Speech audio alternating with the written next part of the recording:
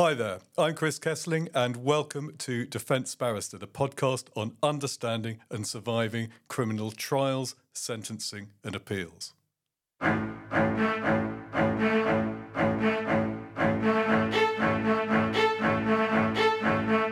Today, in episode 2, we're going to continue on our journey through the criminal justice system in England and Wales, picking up from where we left off, with our suspects facing an allegation of wounding with intent and about to be interviewed at the police station.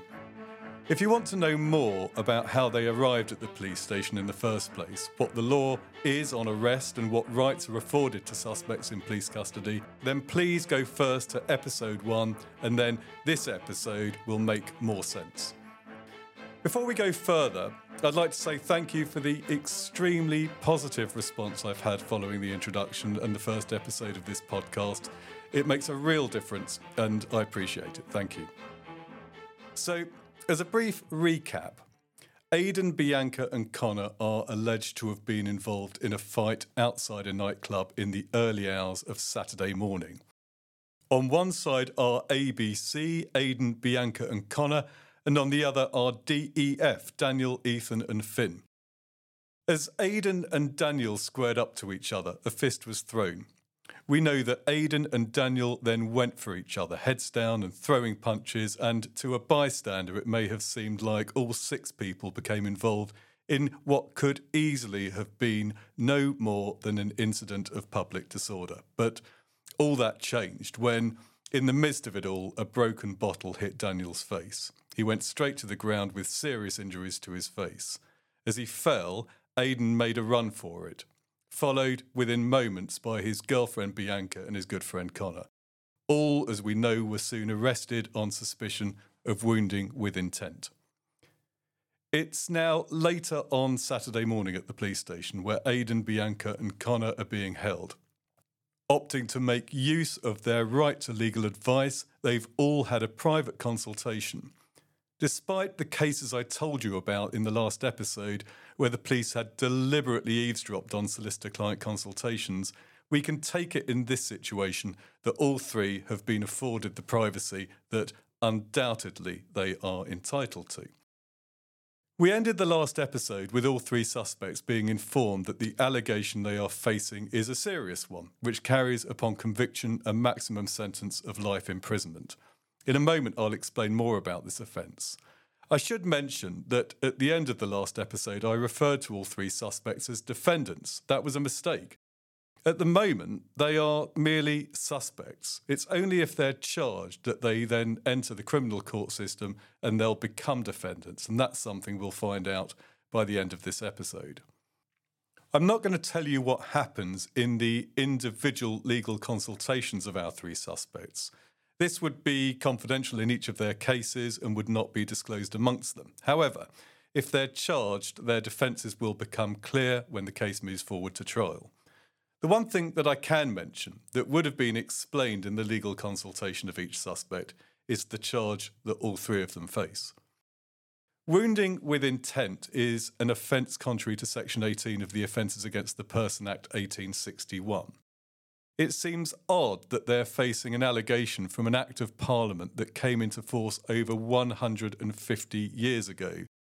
But the Offences Against the Person Act remains the most commonly used statute for non-sexual assault offences in England and Wales.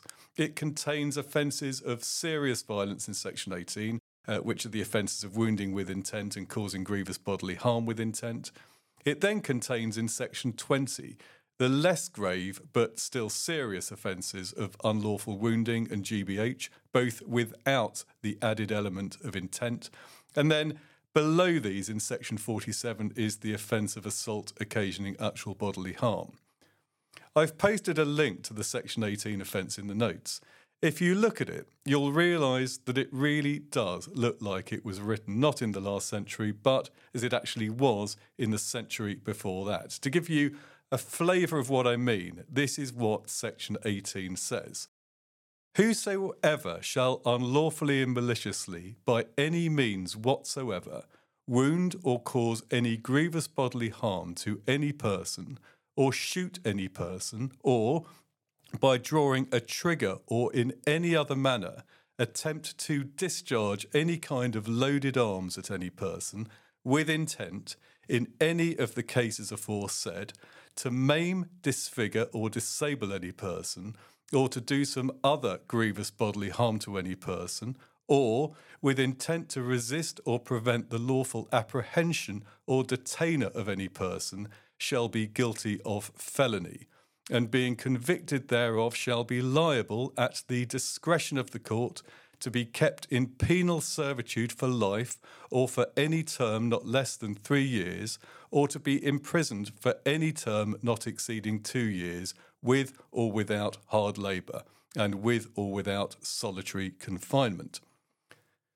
That gives you a flavour of the language of 19th century criminal justice. But to return to the 21st century and to remove the unnecessary words of Section 18, it actually says this: whosoever shall unlawfully and maliciously by any means whatsoever wound or cause any grievous bodily harm to any person with intent to do some grievous bodily harm to any person shall be guilty of an offence.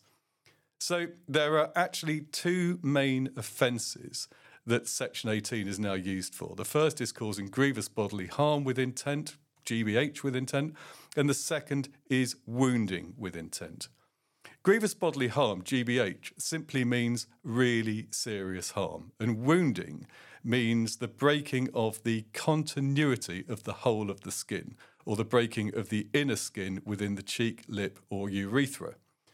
To give you an example of how these offences are used, wounding is used for stabbings and bottle attacks which cause serious flesh injuries and sometimes worse, whereas GBH is often used for other really serious physical injuries such as a broken jaw or fractured eye socket. It's not just the seriousness of the injury that makes a Section 18 offence so serious in the eyes of the law, but also the element of intent, since to prove an allegation contrary to Section 18, the prosecution need to prove that at the time the really serious harm or wound was caused, the assailant intended to cause the victim really serious harm, i.e., that not only was the victim wounded or otherwise seriously injured, but it was the intention that they should be seriously injured. Whether it's a Section 18, a specific intent offence, or a Section 20 offence, one without the intention to cause really serious harm that a defendant faces, well, that really matters, since a Section 18 carries life and Section 20 carries a maximum of 5 years imprisonment. Maximum sentences are very rarely imposed, but they nonetheless give you a flavour of the gravity of the offence you're dealing with. It's the element of intent that can make a Section 18 GBH or wounding with intent offence hard to prove.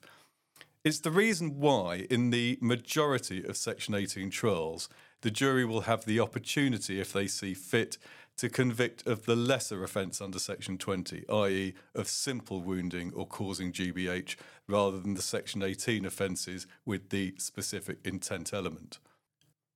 To make a bit more sense of the difference between a Section 18 and a Section 20 offence, imagine this scenario. Jack gets into a fight. He punches a man who then twists and falls backwards in such an awkward way that he fractures his cheekbone on the curb on the pavement.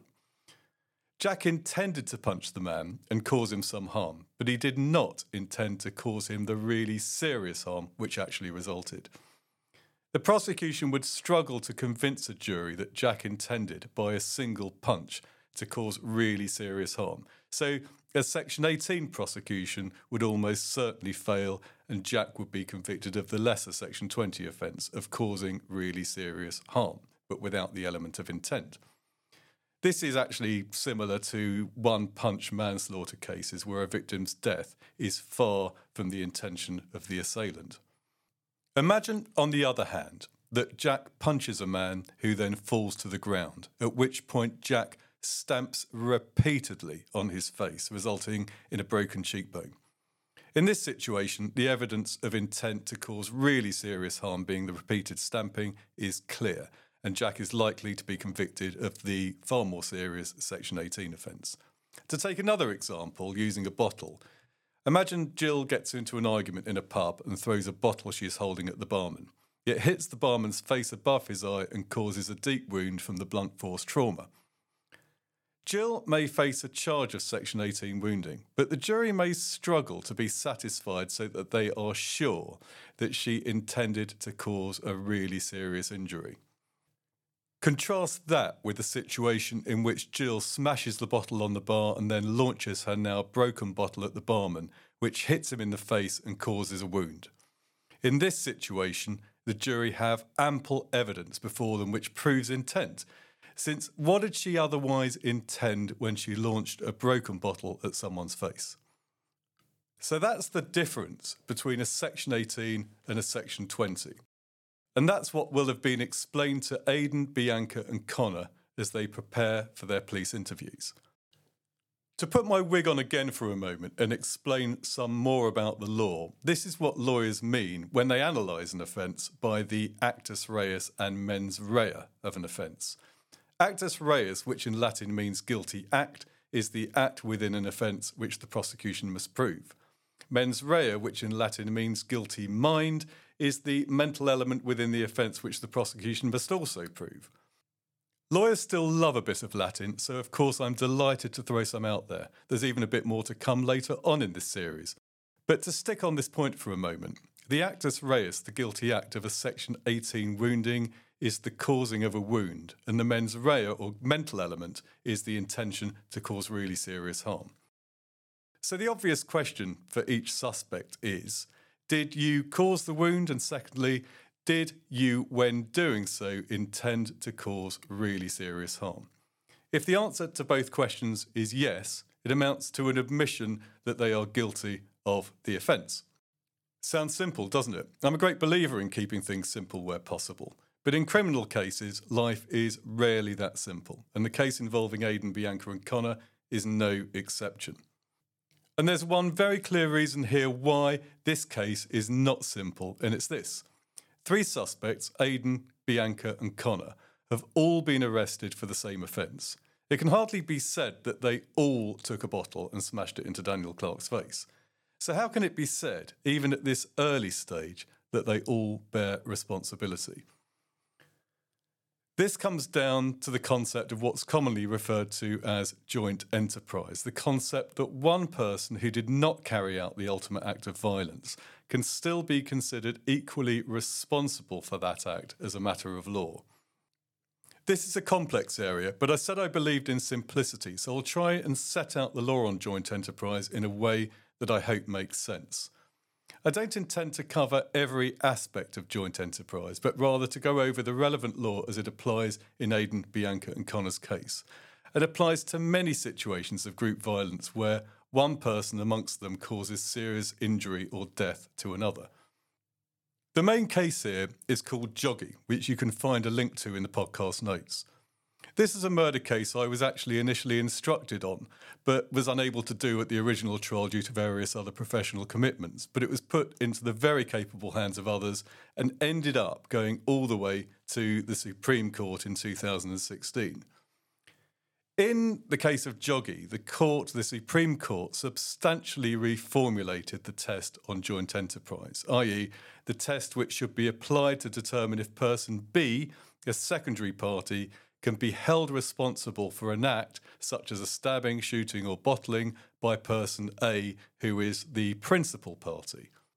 Before we move on, remember that to prove an offence, the prosecution must prove both the actus reus and mens rea of that offence, i.e., in a Section 18 wounding, they must prove both that person A caused the wound and that person A intended to cause the victim really serious harm. It's the same approach in the case of murder. The prosecution must prove both the actus reus and mens rea of that offence, i.e. they must prove that person A caused the victim's death and that person A intended either to kill the victim or to cause them really serious harm. It's not hard, if the evidence is sufficient, to see how an offence can be proved against person A. But how can it also be proved against person B, who was not, in our case, even holding the bottle? The case of Joggy provides the answer, as do several cases which followed, not least the Court of Appeal case of Noble in 2016, where it was put in this way, and I've changed this to fit in with Aidan, Bianca and Connor's case of Section 18 wounding. If one person, B, joins another, A, and person B realises that person A is out to cause really serious harm, and A, the principal, causes a wound to the victim and has the intent to cause really serious harm, and B intends to encourage or assist A's deliberate intention to cause really serious harm, then both A and B will be guilty. Not easy, is it? Since for the secondary party to be guilty, they must intend to encourage or assist the principal party's specific intention to cause really serious harm. Put another way, B must intentionally assist or encourage A who does the act.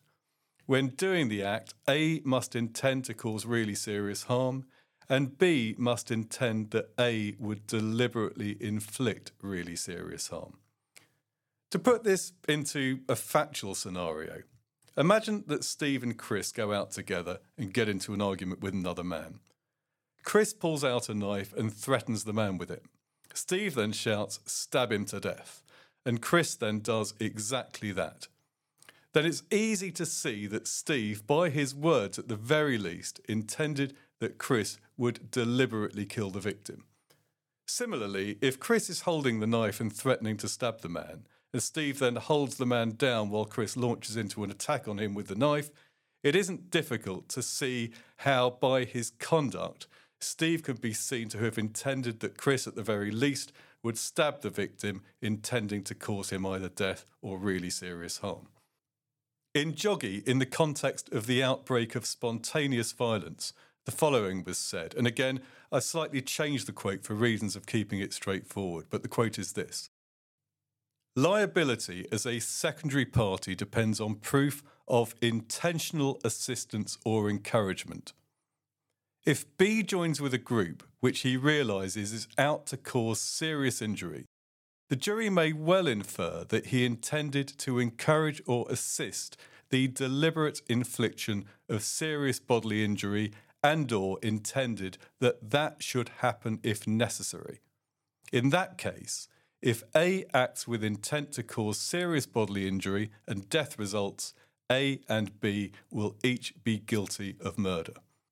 If, however, a person is a party to a violent attack on another without an intent to assist in the causing of death or really serious harm, but the violence escalates and results in death, he will not be guilty of murder, but guilty of manslaughter." And that finishes the Joggy quote. So, for a secondary party, the question fundamentally is, when you joined in that attack, what did you intend? Ultimately, what a person intended will not come from what they say or what they admit or don't admit. Ultimately, it will be a question of fact for the jury to be inferred from all the evidence. Let's now go back to the police station.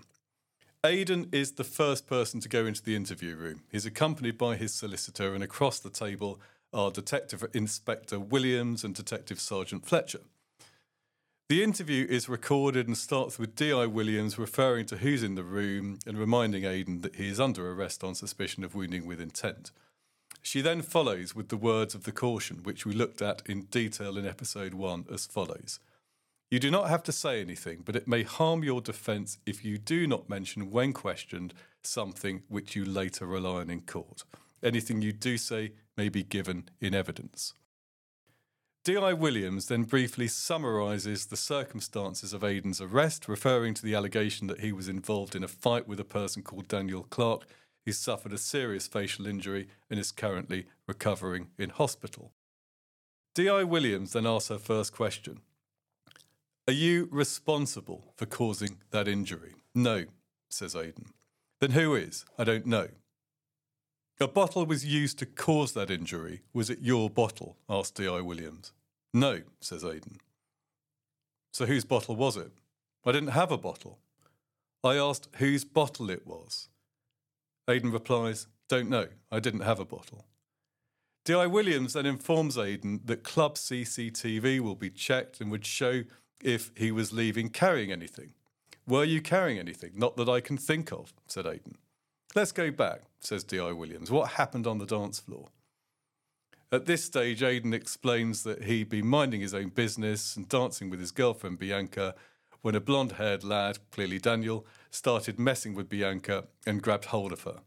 Aidan said that he reacted only verbally at first, but then Daniel had pushed him hard and Aidan responded in the same way by pushing back. Within seconds, he said security had kicked them both out and wouldn't listen to a word he had to say about it. So, asked D.I. Williams, you were angry? Aidan said, well, I guess so, but not in the way that you mean. D.I. Williams continues, are you an angry person, Aidan? I wouldn't say so, no. Do you get violent when you're angry? No, says Aidan. D.I. Williams says, it's just that I've run a PNC check on you and it's not the first time you've been in trouble, is it? Aidan says that was ages ago.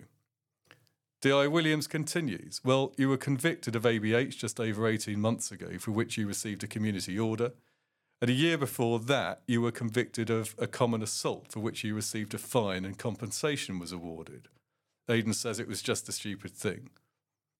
D.I. Williams says, but you turn to violence when you get annoyed. No. D.I. Williams continues, outside, you started on Daniel, didn't you? No, says Aidan, we had a few words, that's all. I just wanted to get home. D.I. Williams asks, and you were joined outside by your girlfriend Bianca and also your friend Connor, is that right? They came out. Well, we just wanted to go. But you didn't go, did you? Says D.I. Williams. You and your mates stayed for a fight. He started it, said Aidan. How? Just came over, giving it all this and getting right into my face. But you wanted to go home, you said. Why didn't you just go home, Aidan? I couldn't. He was right up to me, then he started pushing me again. Is that when you hit him? He hit me. How? Punched me, right in the face. And D.I. Williams asked, and you responded, how? Aidan said, I was just defending myself. His mates were there too by now, shouting threats and all sorts. If you were there, you'd know. D.I. Williams said, but I wasn't there, and this is your chance to give your account of what happened. It's right to say that your friends were with you outside, isn't it? Shouting and screaming at Daniel and his friends. Everyone was shouting, said Aidan. What were they shouting? I don't know, just stuff. Did that stuff include that you and your friends were going to kill Daniel? What? No, just stuff, silly threats. D.I. Williams asked, did that stuff include someone asking you, referring to Daniel, to cut him up? That's ridiculous, said Aidan. Because that's what happened, isn't it? You cut him up. Daniel said, I've had enough of this. D.I. Williams asked, that's when you smashed a bottle, isn't it? I've told you, said Aidan, I didn't have a bottle. D.I. Williams continued, witnesses heard the sound of a bottle smashing just before Daniel was injured. How do you account for that? I didn't hear that, said Aidan. You smashed a bottle to use as a weapon, didn't you, to cause injury to Daniel? Not true, said Aidan. And then you used that bottle by pushing it into Daniel's face, didn't you? It wasn't me. Then who was it? Asked D.I. Williams. It wasn't me. If it wasn't you, who was it? No one. I don't know. It was nothing to do with me. The thing is, Aidan, continued D.I. Williams, we have a young lad who's lying in hospital and possibly disfigured for life. All because someone pushed a broken bottle into his face. Now, someone did it. And what I want to know is, was it you? No, said Aidan. I don't know what happened. It's all a blur. You did it, didn't you? No. And you were egged on by your mates? No. Well, they weren't just politely standing around, were they? I don't know. Well, you were there. I don't know, said Aidan. OK. So you didn't have a bottle, said D.I. Williams. You didn't smash a bottle, and you didn't push a bottle into Daniel Clark's face. That's right, said Aidan. So you didn't really do anything wrong. That's right. So why does such an innocent man leg it from the scene, leaving someone behind him who is obviously seriously injured? I panicked, I guess, said Aidan. I just wanted out of there. You said earlier, said D.I. Williams, that you wanted to go home. But that was before a bottle had been pushed into Daniel Clark's face. Why did you run? I told you, said Aidan. I panicked. Or was it because you just put Daniel Clark on the ground? You knew that he was seriously injured by what you'd done, and you were doing your best to avoid getting caught. Not true, said Aidan. I didn't do this. Whatever you may think, I didn't do this. Those were the key parts of Aidan's interview. In summary, he said he acted in self-defence, he didn't smash or use a bottle, and is not responsible for the injury. The next person up for interview is Bianca. Bianca takes a different approach, and she provides a prepared statement which states the following. A man with blonde hair, who I understand now is called Daniel Clark, accosted me on the dance floor at the nightclub. He aggressively grabbed me and turned me to face him. I pulled away from him, at which time he started pushing my boyfriend Aidan Johnson. The bouncers then threw both Aidan and Daniel Clark out. I followed soon afterwards. Outside, I saw Daniel Clark pushing Aidan and he assaulted him with his fists. I believe that Aidan did no more than defend himself as best he could. Daniel Clark had at least 2 other friends with him who were shouting threats. A fight erupted, but I took no part in a fight and I made no threats towards any person. I was not responsible for causing any injury to Daniel Clark. I left the scene because I was following my boyfriend and for no other reason. At that stage, I was not aware of the extent of Daniel Clark's injuries. This prepared statement is read out, at which stage Bianca's solicitor informs the police officers in the interview room that Bianca will be making no comment to any questions put to her, and that's exactly what she does. The final person up for interview is Connor, and Connor also provides a prepared statement, and it says this. I am not responsible for assaulting Daniel Clark or for causing any injury to him.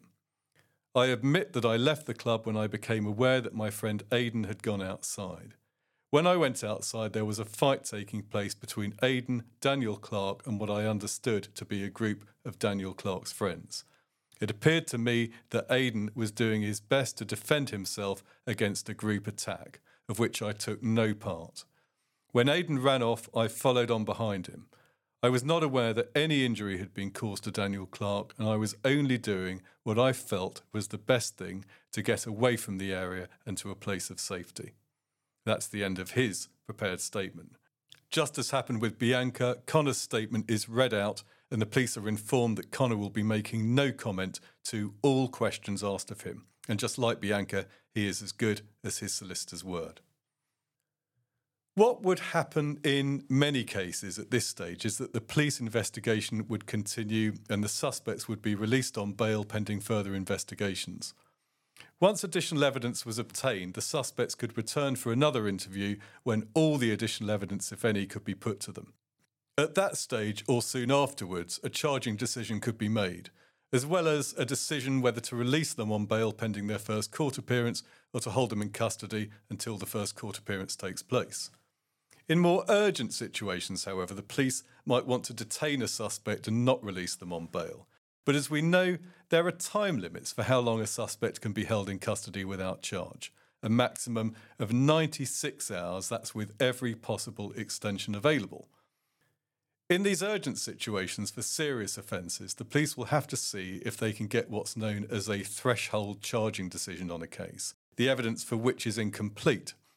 If they can charge a suspect, they can then hold them in police custody pending their first court appearance.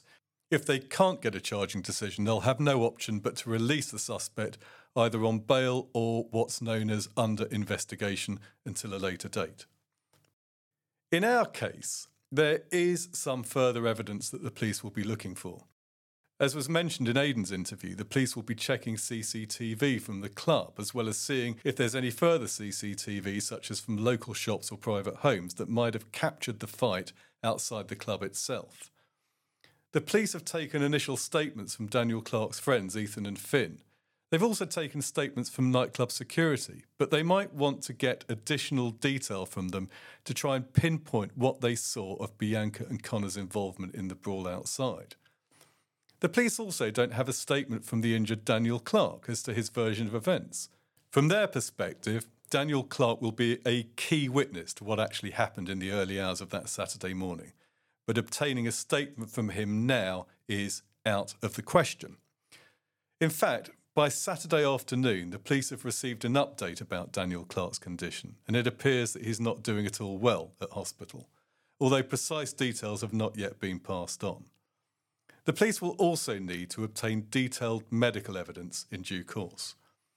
It seems that there's been a failure to collect much, if any, physical evidence from the scene, and many fragments of glass from the bottle which could have been collected were widely dispersed by people both arriving at and leaving the club. A neck of a bottle has been recovered, and this will be tested for DNA and fingerprints, as well as to match any glass fragments that may have been dispersed onto the clothing of Aidan, Bianca and Connor, and also Daniel, Ethan and Finn. Fragments of glass taken from Daniel's face will also be tested against the bottle with a view to identifying it as the weapon. In short, there's still work to do to make this case ready for court. The police may rightly feel that the case is not yet ready for the CPS to make a standard charging decision. In a moment, I'm going to look at how the Crown Prosecution Service, the CPS, to whom the police must go for a charging decision, actually go about deciding on whether to charge in both standard and urgent cases. But before I do, let's move on to bail, since if collecting the relevant evidence is going to delay matters, the suspects must be released and a bail decision will have to be made. In episode 1, we saw that when Aidan, Bianca and Connor arrived at the police station, the custody officer had to decide if there was sufficient evidence to charge them, or any one of them, that's section 37 of PACE, or, if not, they must be released with or without bail, unless the custody officer has reasonable grounds to believe that their detention is necessary to secure or preserve evidence relating to the offence they're under arrest for, or to obtain such evidence by questioning them. Well, at this point in time, Aidan, Bianca and Connor have been interviewed and the collection of additional evidence is awaited.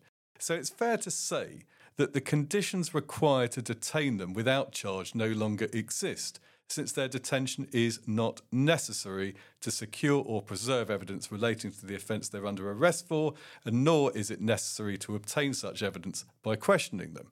So, for this reason, section 34 subsection 2 of PACE provides that if at any time a custody officer becomes aware that the grounds for detaining a suspect have ceased to apply, and the custody officer is not aware of any other grounds for their continued detention, it shall be the duty of the custody officer to order their immediate release from custody.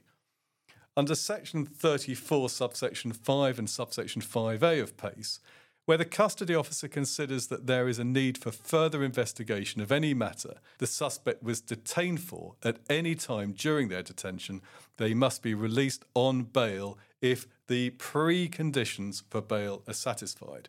And the preconditions of bail are set out in section 50A of PACE, and they're as follows. First, the custody officer must be satisfied that releasing the person on bail is necessary and proportionate in all the circumstances, having regard in particular to any conditions of bail which would be imposed. And second, the custody officer must have considered any representations made by the person or legal representative, and that's another reason why having a solicitor at the police station can be helpful.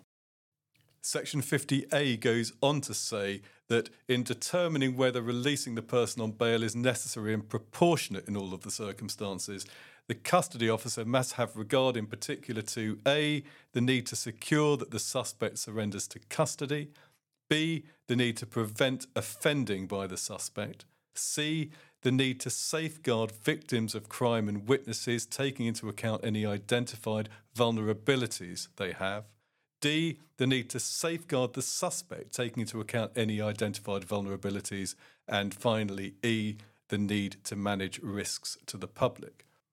If the preconditions of bail are not met, then a suspect will be released on what's known as being under investigation by the police. Where there is no further investigation to carry out and insufficient evidence to charge a suspect or offer an out-of-court disposal, then the person will be released with no further action. In bail cases, particularly where violence has occurred and a suspect must be released, the police will be concerned not just to ensure that the suspect returns to the police station when required to do so, but also that victims and witnesses are safeguarded, as well as considering any risks to the public. In managing these risks, the police are entitled to impose bail conditions. Conditions of bail can be imposed when they are considered necessary, for a number of reasons: to ensure that the suspect returns to the police station, does not abscond, such as requiring them to give up their passport, to give a surety, which is where someone undertakes to pay a sum of money on their behalf if they fail to show up, or to report regularly at the police station. Conditions can also be imposed to prevent them committing an offence on bail or interfering with witnesses or otherwise obstructing the course of justice. This could, for example, require them to live at a certain address, to have no contact with certain individuals, or to keep away from a specified geographical area, in the same way that can be required by court bail conditions. Conditions can also be used for a suspect's own protection. So, where there is, for example, significant anger against an individual in their local community, they could be required to stay clear of that area. In standard cases, the initial bail period is up to 28 days, and this can be extended to 3 months. And it runs from the date of the arrest, not the date of their release from custody.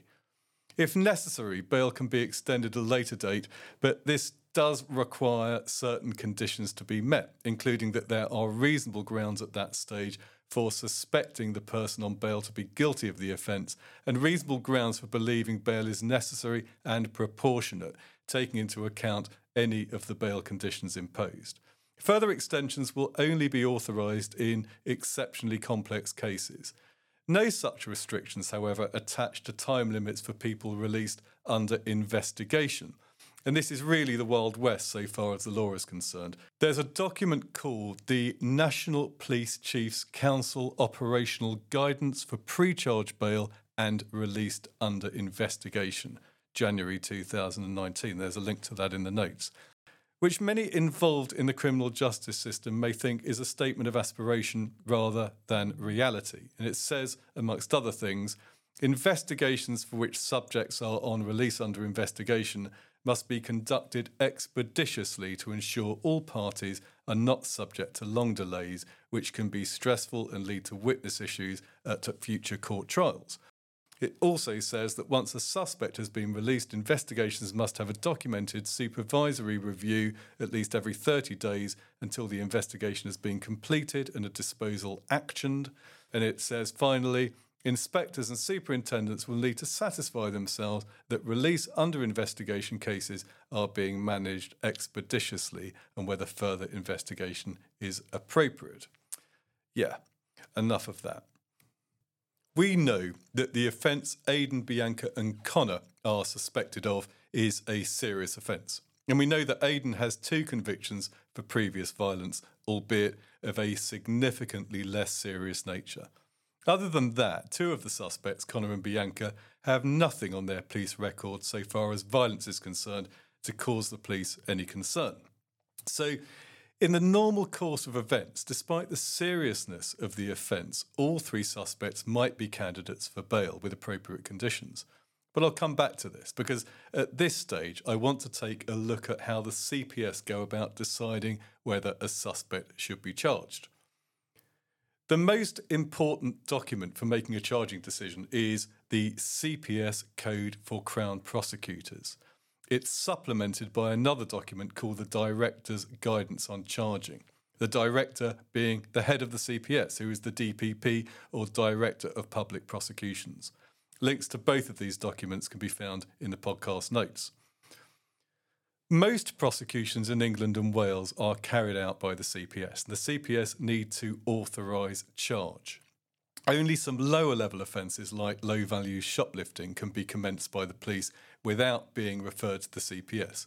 Although if the case goes to court, they must be reviewed by the CPS before the first hearing at the Magistrates' Court. There are other public authorities who prosecute cases, such as the Department of Work and Pensions, the Environment Agency, the Food Standard Agency, the Gambling Commission, the Health and Safety Executive, and the Serious Fraud Office. Private prosecutions can also be brought, such as by the Post Office, and we know what happened there. Private prosecutions deserve time all to themselves, so I'm not going to dwell on those now and instead stick to public prosecutions brought by the CPS on behalf of the Crown. In most circumstances, to charge someone or to offer an alternative to prosecution, i.e. an out-of-court disposal such as a caution, the Crown Prosecution Service, the CPS, or other public prosecuting authority will have to consider a two-stage test by answering two questions. Just before I move on to those questions, I just want to add something to avoid confusion. Up to this point, when I've referred to a police caution, I mean the caution on arrest or interview when the police say you do not have to say anything, but it may harm your defence if you fail to mention when questioned, blah, blah, blah, blah. This differs from the type of police caution I've just referred to, which is an out-of-court disposal used as an alternative to a formal prosecution. It can either be a simple caution or a conditional caution, and it's a way of registering usually low-level offences without taking more formal court action.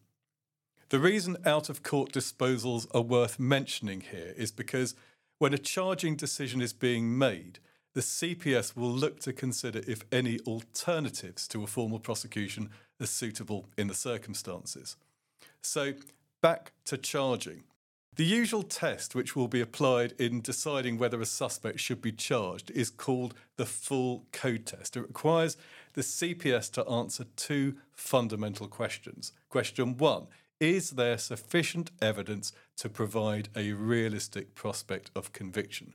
If the answer is yes, then the next question is this. Question 2, is a prosecution required in the public interest?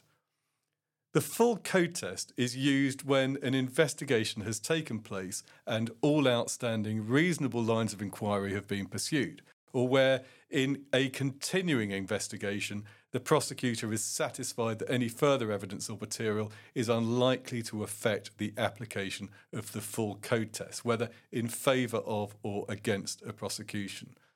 In more limited and urgent circumstances, in serious cases where the investigation hasn't been completed and the full code test isn't met, a charging decision can be made using what's known as the threshold test, but we'll get to that. Stage 1 of the full code test is there a realistic prospect of conviction, is an evidential decision requiring the prosecutor to carry out an objective assessment of the strength of the evidence. This includes consideration of any defence which has been put forward. The prosecutor must decide if the evidence is strong enough to provide a realistic prospect of conviction. And paragraph 4.7 describes a realistic prospect of conviction to mean that an objective, impartial and reasonable jury or bench of magistrates or judge hearing a case alone, properly directed and acting in accordance with the law, is more likely than not to convict the defendant of the charge alleged. This is a far lower test than the standard of proof required at trial in a criminal court, because for a jury or magistrates to convict a defendant at trial, the prosecution must prove its case beyond reasonable doubt, i.e., so the jury or magistrates are satisfied so that they are sure of the defendant's guilt. This level of proof is not applied at the charging stage. In reaching a decision on the evidence, prosecutors have to consider the reliability and also the credibility of the evidence, as well as whether it would be admissible, i.e., that it's of a kind that would be permitted to be used in court. Prosecutors will also need to consider whether there is any further material which may affect their assessment of the sufficiency of the evidence, such as material held by the police which is examined or even unexamined, and material which may be obtained through further reasonable lines of inquiry. The requirement to consider further material reflects the prosecution duty of disclosure. We'll look at this in a lot more detail in a later episode. But it's a duty to provide the defence with any information and evidence which may undermine the prosecution case or otherwise assist the defence case. However, where prior to commencement of a prosecution, consideration of this material so undermines the prosecution case that there's no longer a realistic prospect of conviction, no prosecution should follow. Examples perhaps include CCTV evidence which completely undermines the account of a vital witness, or text messages which demonstrate a crucial witness to have been untruthful in their account. If the prosecutor reaches the view that the evidence is not sufficient, then the case cannot go any further and no prosecution can follow. If, on the other hand, the prosecutor reaches the view that there is, on balance, sufficient evidence to provide a realistic prospect of conviction, then the next question must be asked, is a prosecution required in the public interest? This, of course, is question 2 in the full code test. The code for Crown prosecutors clearly states, paragraph 4.10, that it has never been the rule that a prosecution will automatically take place once the evidential stage has been met. It's important to bear that in mind. Instead, the code adopts the position that a prosecution will usually take place unless the prosecutor is satisfied that there are public interest factors tending against prosecution, which outweigh those in favour. In some cases, says the code, the prosecutor may be satisfied that the public interest can properly be served by offering the offender the opportunity to have the matter dealt with by an out-of-court disposal rather than bringing a prosecution. Although the usual process is for prosecutors to first consider stage 1, the evidential test, before stage 2, the public interest test, the code does accept that at paragraph 4.4, there will be cases where it is clear, prior to reviewing all the evidence, that the public interest does not require a prosecution. So what does the public interest mean and what factors are taken into account? What I'm going to give you isn't an exhaustive list, so other matters can properly be taken into account. But in summary, the matters that are considered are as follows. A. How serious is the alleged offence? The more serious it is, the more likely it is that a prosecution is required. B. What is the level of culpability of the subject? The greater the culpability, the more likely it is that a prosecution is required. This includes the level of involvement, planning, premeditation, benefit from the offending, previous involvement with the criminal justice system, the likelihood of reoffending, the suspect's age, maturity, and any significant mental or physical ill health or disability. Suspects are likely to have a much lower level of culpability if they have been compelled, coerced, or exploited, particularly if they are the victim of a crime linked to their offending. C. What are the circumstances of and the harm caused to the victim? The victim's circumstances are considered to be highly relevant. The more vulnerable the victim, the more likely it is that a prosecution is required. Was the suspect in a position of authority or trust towards the victim? Was the victim serving the public? Was the alleged offence motivated by any form of discrimination against the victim? If so, it's more likely that prosecution is required. Prosecutors should take into account the victim's views as to the impact of the offence on them, and this may also include obtaining the views of the victim's family. If there is evidence that a prosecution is likely to have an adverse impact on the victim's physical or mental health, it may make a prosecution less likely. D. What was the suspect's age and maturity at the time of the offence? Significant weight must be attached to the age of the suspect if they're under 18. Their best interests and welfare must be considered, including whether a prosecution is likely to have an adverse impact on their future prospects, such that it's disproportionate to the seriousness of the offending. The code states that prosecutors must have regard to the principal aim of the youth justice system, which is to prevent offending by children and young people. E. What's the impact on the community?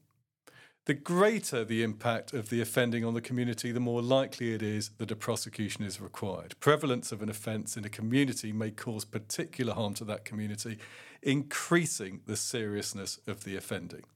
F. Is prosecution a proportionate response? This means whether or not prosecution is proportionate to the likely outcome. This includes consideration of the cost to the CPS and the wider criminal justice system, especially where it could be regarded as excessive when weighed against any likely penalty. Although no public interest decision should be based on this factor alone, and regard should be had to all public interest considerations. Also, cases should be capable of being prosecuted in a way that is consistent with principles of effective case management. For example, in a case involving multiple suspects, prosecution might be reserved for the main participants in order to avoid excessively long and complex proceedings. And finally, G. Do sources of information require protecting? In cases where public interest immunity does not apply, special care should be taken when proceeding with a prosecution where details may need to be made public that could harm sources of information or ongoing investigations or international relations or national security. These cases must be kept under continuing review. So, where does that leave us? We have already looked at the need to obtain further evidence in this case, and a prosecutor may take a conservative view that the evidential test has not yet been met and further evidence is required. If the prosecutor were to go on and apply the public interest test, there is really no doubt that a prosecution would be required in the public interest. I mentioned that the full code test is the usual test to be applied, and it's used when an investigation has taken place and all outstanding reasonable lines of inquiry have been pursued, or where, in a continuing investigation, the prosecutor is satisfied that any further evidence or material is unlikely to affect the application of the test. However, in more limited and urgent circumstances, in serious cases where the investigation has not been completed and the full code test is not met, a charging decision can be made using what's known as the threshold test. This is designed to deal with situations where all the evidence has not yet been gathered, but the seriousness or circumstances of the case justify an immediate charging decision, and there are substantial grounds to object to the suspect's release on bail.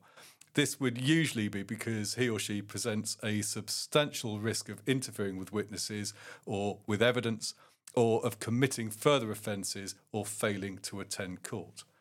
For a charging decision to be made based on the threshold test, 5 conditions need to be met. Number 1 is this: are there reasonable grounds to believe that the suspect has committed the offence? Prosecutors need to consider all the material or information currently available and be satisfied that the material to be relied on at that stage or at this stage is reliable, credible and capable of being put into an admissible format for presentation in court. Question number 2, or condition number 2, can further identifiable evidence be obtained within a reasonable period of time, which, when considering all the evidence together, will provide a realistic prospect of conviction?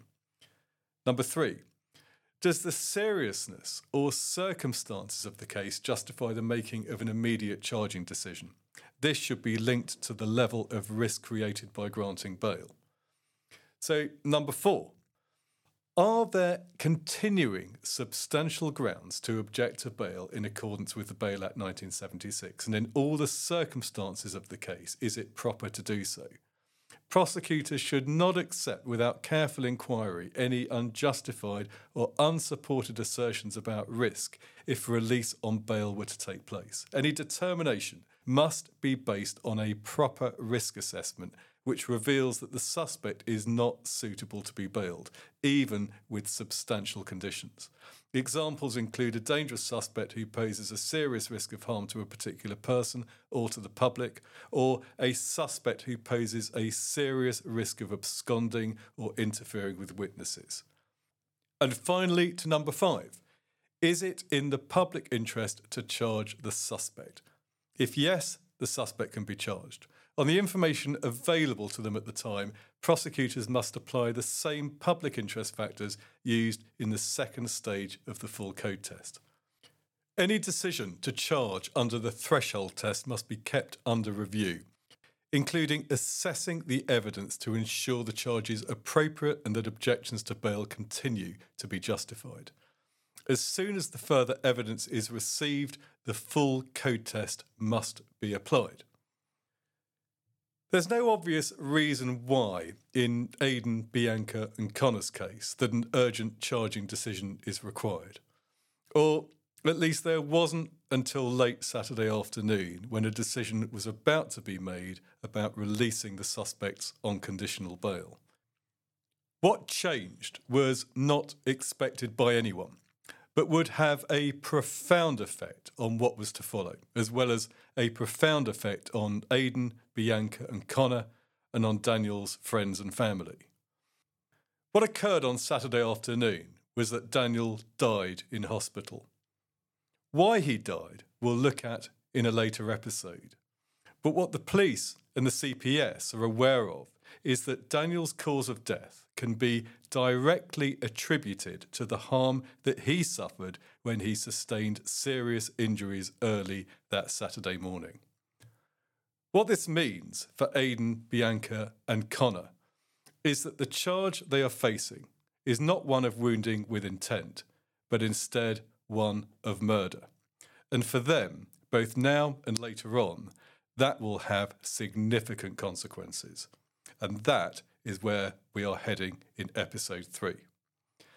Until then, thank you for listening. And if you enjoyed this episode, please like, subscribe, press all those lovely buttons with love hearts and smiley faces. And I'll look forward to seeing you all again very soon.